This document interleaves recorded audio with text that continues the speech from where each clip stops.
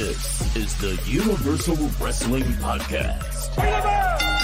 Inside the ring, outside the ring, it's all here. We're talking about the greatest sport of all, professional wrestling. Come on. And now, here's Nick and Keith. Welcome back to the Universal Wrestling Podcast. My name is Nick. His name is Keith. Keith, what an interview we got, man. It was amazing. I'm still in shock that this is something we even got to land, man. I mean, like, coming into this with you, I was so stoked to talk to Davey Richards, nervous, to talk to Mike Chioda, this, like, you know, living legends. And then, like, this one still for me, I can't say it tops Chioda because he's a legend, but, like, he is, and he's from Jersey. It's really neck and neck there. Yeah. I mean, we've seen him on Dynamite with Jake Hager. I mean, we've seen him in the past going one-on-one with legends, dude. New Japan Pro Wrestling, AEW, the indie scene. Man, we need to get to the interview, dude. Are you ready? Yes, Let's do it. Here it is with Jake Hager's hat. Very happy to have Jake Hager's hat on the show today. Please, just call me Hat. I've had enough of a career behind me that I don't need to latch on to him like that. Well, we know this isn't your first run in professional wrestling. Tell us a little bit about your career. So really, I started in the 80s, but things really started to take off once Ibushi had that match with the blow-up doll in 09, and all of a sudden, I started getting booked everywhere. Yeah, so I mean, then we were, so I know you have a real story of career behind you here, but going through doing some research for the interview, we've seen you've done some work, in AEW, doing now, obviously, hanging out there with Hager, JAS, and all that. Didn't realize how, like, storied of a career you have here. Any kind of, like, high points before, you had, Ibushi had that blow up doll match, but any other kind of high points you had with anything? Like, what are some memorable moments for you? Shortly after the blow up doll match with Ibushi, I had one with him in the Tokyo Dome. That Meltzer said it would have been a 5.5-star match, but he thought it would have damaged his rep if he would have put me over that hard. Dude, we are huge fans of you. Now, I got to talk about the bond with you and Jake Hager. How's that been, man? It's just been so fun seeing you guys on TV. So really, my personality with Hager, I find kind of has given him more of a personality more than what he already had because, same thing people say all the time. He has a personality of a brick wall. So I feel like having the purple hat kind of gives him more of something the crowd can talk about. That's heat right there, brother. So that's amazing, man. So, like, how would you compare all those, like, other experiences you've had, being in the Tokyo Dome, working with Ibushi and everything? How would you compare those experiences, like how the AEW locker room is right now? I mean, you came in kind of right around when, like, all that backstage kind of nonsense with the Punk and everything was going on. Like, you ever had anything like that in the past, or, what had kind of gone on in anything like that in your past? No, not so much. Everything's kind of been pretty chill at the Tokyo Dome and whatnot. But yeah, coming around the All Out situation where you have the dog running around loose, you have Ace Steel biting Kenny Omega on the arm, you have the Young Bucks wanting him getting knocked out by CM Punk. It seemed to be kind of crazy coming in there. So then when you first came in, they started you with Garcia originally, but then kind of dropped out there. Was that your decision? Was that something that just it worked better with Jake, or what was kind of the situation there? So yeah, like you said, they wanted to put me with Garcia, but me and him have heat because he didn't want to put me over back when he was the PWG champ, and even though he was pretty much signed by AEW by then. Oh, damn. I did not realize Garcia was like that much of a politics kind of guy backstage there. So he was supposed to put you over in PWG and he didn't want to. Correct.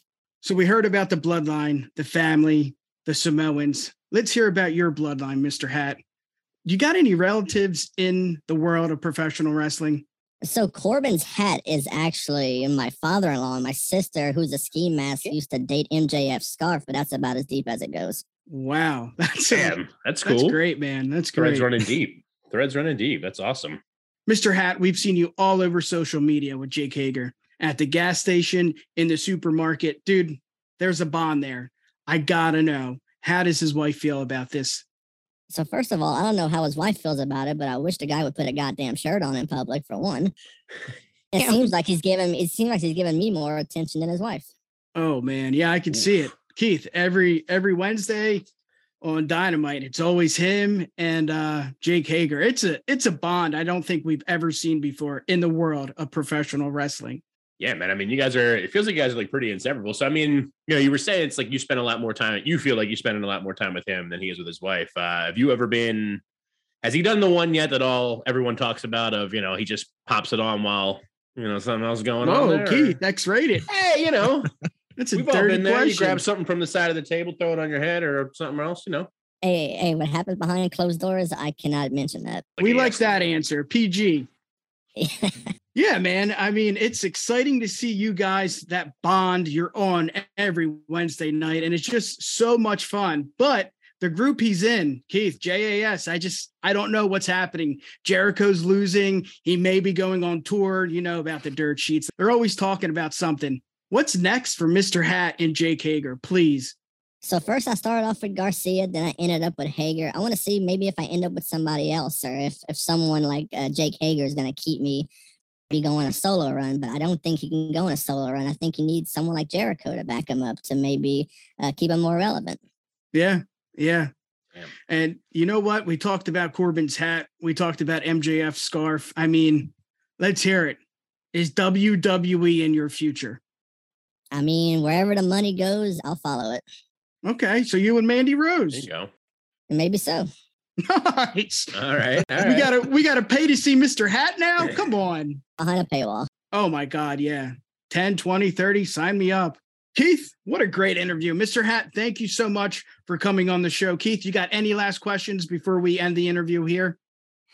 No, I mean, we really appreciate you coming on. I know you're a real busy hat, seeing everything on Hager's IG there with you and everything. I guess it's really last one would just be, what's it like getting all this attention now after having such a long career? And, what's next? I mean, I know you said you're going to follow the money. You feel like you're going to go to WWE? You want to keep kind of busting out where you can, or what are you thinking? And like I said, where the money goes, I'll follow. If I stay on Hager, he stays in AEW, then I'll stay right then and there. But yeah, the attention's been nice. Seeing me every Wednesday, every Friday. So yeah, it's nice to get the attention. I love it. I love it. Jim Ross always said, follow the money. And that's what Mr. Hat's doing. You can find us on Twitter at the UW Pod and Instagram at UW Podcast. Peace.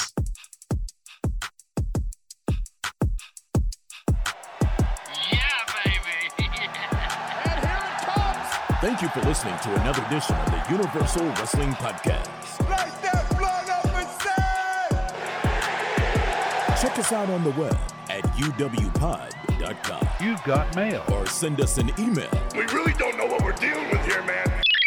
info@uwpod.com.